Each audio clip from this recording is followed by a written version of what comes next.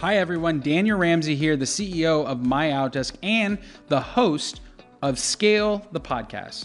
This podcast is dedicated to having conversations that unlock the exact formula and strategies multi-million and billion-dollar companies use to scale their business. You can visit me on our website at scalethepodcast.com or listen to this podcast on iTunes or Google Play.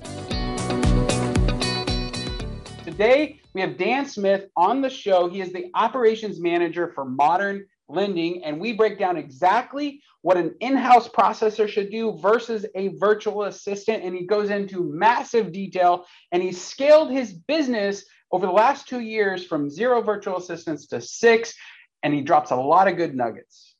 So we're here chatting about mortgage and virtual assistant, and I'm curious, like, how's your experience been? Anything we can do to serve you? How are you using our people? Like all of the good stuff, you know? It's been good, right? We put a lot of time into it. I think we had a pretty good expectation of like, hey, this is ground. Yeah, they're virtual assistants, but they're not going to know anything, right? So we got to take it from like, basically like, here's where we live. I took like a map. Right. I was like, I was like, where do you guys live? And I was like, here's where we live. Right. And then I was like, hey, this part of California is broken up into these counties, right? These sections. And that's kind of where we started. And then, and just kind of walk them through and put together kind of a program of like, all right, how do we get these people up to speed to just know like terminology and the process itself, right? Before you can do anything to help us, like you got to know kind of what's going on. So that was a big part of that. We started like, and even for the first probably like couple months, it was during the pandemic. So it was probably a good thing that like I was at home. And so nobody was really bugging me. So I got to spend a couple hours every day walking them through. We did like payment scenarios. This is, how loans work, and then that builds on itself. So this is how the mortgage itself works. And this is the interest rate and all these different, property taxes, homeowners. So they got this kind of good sense of how it works. And then we put them into like data entry things into our loan operating system. And then we started having them order third-party items, title and escrow, So we slowly built them up and they've been great. I think we're like 6 for 7 or something like that of people that we've kept or 5 for 6 or something like that. We've only had to let go one person. So who couldn't get up to speed. So they've been doing great. Before you go, and I hate to interrupt, but I have to ask, why did you choose to spend all of that time like walking somebody through what a mortgage is, how to use your systems? A map, it sounds simple to you and me because we've been in the world, we understand, but another LO or another mortgage company could come in and be like, what do you mean I got to train them? Like, what would you say to them? So one, you got to expect that they don't know anything, right? Just like anybody else that you hire off the street, right? It's like they don't know anything. And so you can create a checklist, and some people are pretty good at this, of like, and ultimately we can do better at this too, is like you put them in the system and the system doesn't allow them to fail. Like they can go 1, 2, 3, 4, 5. They can't go 1 to 3. It won't let them. Right. Well, our systems weren't set up that way, or not. They weren't. Haven't been evolved enough. Right. We're like 2 years old. Right. Year and a half. The company's pretty young. So, we just had to do it that way for that reason, right? Because there were no safeguards. So you had to teach them properly. And the second part is if somebody knows why they're doing something and why it's important for the next person down the road who grabs the file or the potential dangers, then they're going to typically be better at doing that type of stuff, right? Well, you can't know that stuff, right? You can't be like, well, this is important because the underwriter needs to see it. They're like, what's an underwriter? They're like, what, how does that work? And so then you got to go like, well, the underwriter is a person who approves the loan. And they're like, well, what, when do they get, it's like, yeah, there's actually like a person there that actually says, yes, here's $500,000, right? It's a very important job, so you kind of, that's why. And then my theory had always been like, it's always a pain in the butt. It's way harder to do it that way, but it's been starting to bear fruit now is like, you're gonna reap those rewards long term. And that if you explain the why, they'll just get better. Whereas if you just tell them do A, B, and C over and over and over again, it's very easy to get in that daze of like after the initial kind of shock of being an employee for the first couple of months where you're really particular about what you're doing.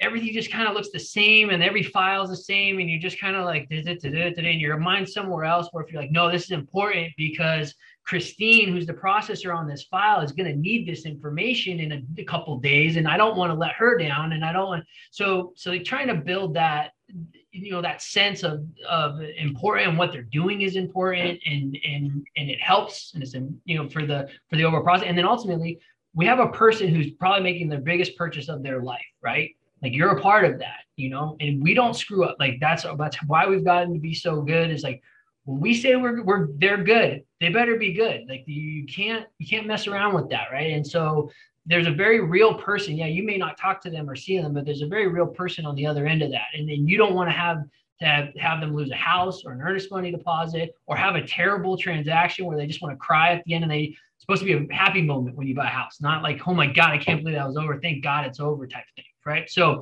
you try to instill some of that stuff into them. And again, it all starts like none of that works if I just go, hey, take this information and put it there and then press this email and send it to that person.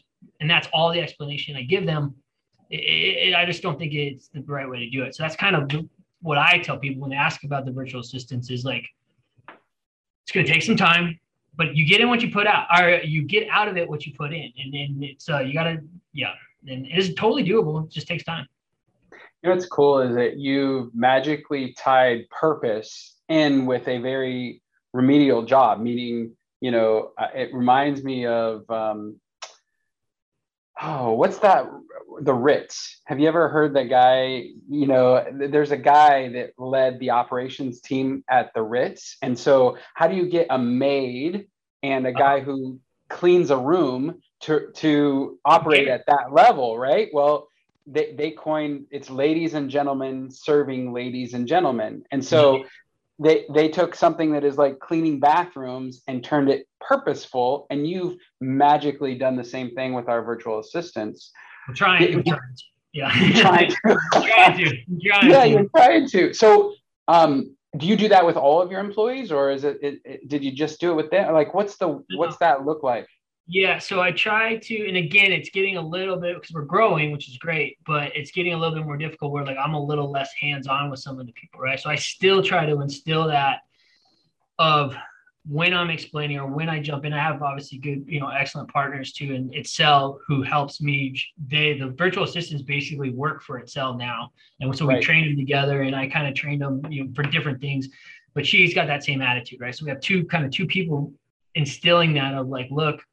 Because I know what it's like to be like in that very repeatable job, right? And it's super. And also I've seen it. I've seen people kind of crumble where you're like, dude, you were fine 3 months ago. What happened? You're like, oh, because you don't. Every time you copy over, it's maybe like doesn't seem important, but like you got like it's part of the process. There's somebody on the other end that's going to affect, and. And so we try to obviously teach that with our people now. And again, Excel has done a good job of like, we've escalated that to like, this is how you get promoted. This is how you do the next thing, right? Yeah, I know like doing data entry on a file seems boring, but if you can't do that, how am I going to let you in charge of borrower docs to like check to see if they're going to like, if they can qualify or calculate income correctly, so kind of try to play it to these things that are like, hey, there's bigger and better things. And yeah, this sucks. And like, maybe it's not the, the most glamorous thing out there, but if I need somebody to do something more important, the person who can do this is the person I'm going to choose, like that's how that's going to work. And so, we haven't got that far with the virtual assistants yet, but that's kind of where we're going is like as they get better, we're going to take the best ones and like, hey, we're going to turn them into processors. Like, hey, we're going to need more loans. We might as well get somebody who we know who's intelligent and knows what they're doing. And then we'll teach them more stuff and then they'll have a, good foundation. Man, it's kind of how we've been doing it. It's cool that you guys have grown so rapidly. You started with 2 in early 2020 and now you're at 6. What made you decide to grow the team, and what about My Outdesk and the virtual assistants made you take that leap? Yeah, we did. And I guess kind of like a good thing is like we've had no issues with my outdesk, like by itself as a company, right? So like Right. time, pay, anything I've asked of them to give, like we got monitors and new computers stuff. Like I no problem. I've had zero problems. Like one of those good things where like I don't have anything to say on that front because there's been no issues for me with the company itself, right? You know, obviously the employees or the contractors, whatever you want to call them, like that's just growing pain type stuff. But like as far as whatever we've needed from the company, we've been able to get and also get to our people, which has been fantastic. So I think Christian's our rep. He does really, he's great. So yeah, on that front, and then that's probably the number one reason. It was just like, hey, I want to hire 2 more people. Cool. And like they handle all that. And they're like, Wednesday at 5. I was like, perfect. The less I have to think about it, you just let me know where to go. I'll ask the questions. Good. Ask for disc profiles on everybody. They get them to me like within less than 24 hours. So it's been, all that stuff's been excellent. The expansion was basically because it worked. Like, you know, it was we've probably been a little lucky too, because I know we've hired people too. And like we've had good people come to us, right? And so we keep them, you know, we took advantage of that and kept them. And then so yeah, we're growing, and it's been a good experience overall. So we're like, all right, we'll just keep hiring people to handle these jobs. And like I said, right now we'll keep doing it as well. Again, kind of my next goal is to take one person that we currently have and put them into like a more almost like junior processor, but like a higher end type of role, right? And we're gonna figure out how we're gonna possibly do that. But yeah, it's good. So for people who are considering this, other companies, mortgage companies, loan officers, what part of the process is virtual in your mind now that you've been doing this almost 2 years? And what part stays with the processor, the person who's got 5-10 years experience, knows underwriting, maybe has a license? What part stays virtual? What part stays in-house? So the communication with the client stays in-house. Communication with the third-party vendors is virtual. So title, escrow, appraisals, verification of employment, talking to that type of stuff, right? So basically anything that doesn't have to do with contacting the borrower. That's kind of like processing, right, in the loan officers. And that, so that's how we split that right now, right? Now, again, if you have someone who speaks good English and has been a part of the team, there's no reason why you couldn't bring somebody over to that side, right? But that's very much in any good loan officer, like that's very protected, right? That relationship with the borrower, with the client. Those are the person who's going to give you the reviews. They're going to be the one who refers you their family and friends. Right. That's how we have it now. Whereas like if they make a mistake with an employer and they obviously they're never like mean or anything, but they make a mistake, it's like, okay, no big deal, right? Like we don't care about the employer, we care about the employee, right? That we're helping. And so yeah, that's kind of how we've split that. And yeah, like I said, it seems to be working. And when it comes to gathering documents, because doing a loan now is almost like writing a Bible. It's like a checklist of 1,000 different things, right? It's crazy. Are the virtual assistants in there just gathering all the the title work, the W-2s, like they're gathering all of the documents, and so they're free to go gather everything? Or so they gather all third-party documents, so title documents, escrow documents, like appraisal, any sort of verification of employment stuff, all that stuff they're handling, throw it into our loan operating system, forward it to the processor, and then they go here. Personal borrower documents are handled by loan officers and processors. And yeah, and that, again, that's the same thing too. Tight, comfortable with the borrower, you want to make them feel nice and warm and happy inside so that they don't feel like they're losing their information to people. And it stays very much in a tight knit, kind of as much as like a little family atmosphere. Like, hey, these people are on my team, right? And so it's What do you think you've saved having a blended model where you have an in-house processor supported by a couple of virtual assistants? Like what do you think has dropped to your bottom line because of that model? So it's probably at least, for those like 6 people, it's probably half, at least 50% savings, right? Minimum, right? Because if you're looking, because I think they make, I have to look, I don't even know. We do give them a bunch of overtime too, which is that I'm sure they love, but that's kind of a benefit, right? Like I don't monitor them at all. Like it's they are crushing it, so it's okay. But initially, I think they were making like $1,700 a month, right? So you're talking about minimum 50, if not $4,000 is what 36, or $4,000 is what 48, and so what is that? 50 to 60% savings just bought like right off the top savings wise. And all that money drops to your bottom line. The difference in the cost is just profit for you. That doesn't include, like, if you look at it from like turnover aspect, right? Time. Like I'm part of it's luck, right? But we got 6 of 7. We hired 7 people, we still have 6. And we hired 4 and kept 2 people in house. So technically, by percentage wise, that's crushing it. So, obviously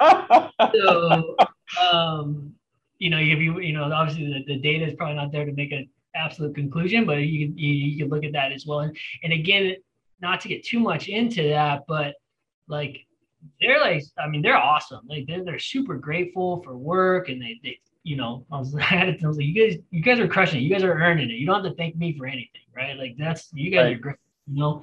There's a part of that too that's like some attitude issues, right? Just with the culture, I guess. They're super thankful, they're awesome, and whereas like sometimes you'll hire people, and anybody is just like with them. And again, we've had a really good experience, so can't complain too much. But like anybody can fool you for 30 minutes on an interview or an hour in an interview, and then you get them in here, and it's like, whoa, what happened to that person that I met, a week ago? Yeah, totally. Right? So totally. We haven't had to deal with any of that, and which is great. Cool, man. Well, it's an honor to meet you. Yeah, thank you very much.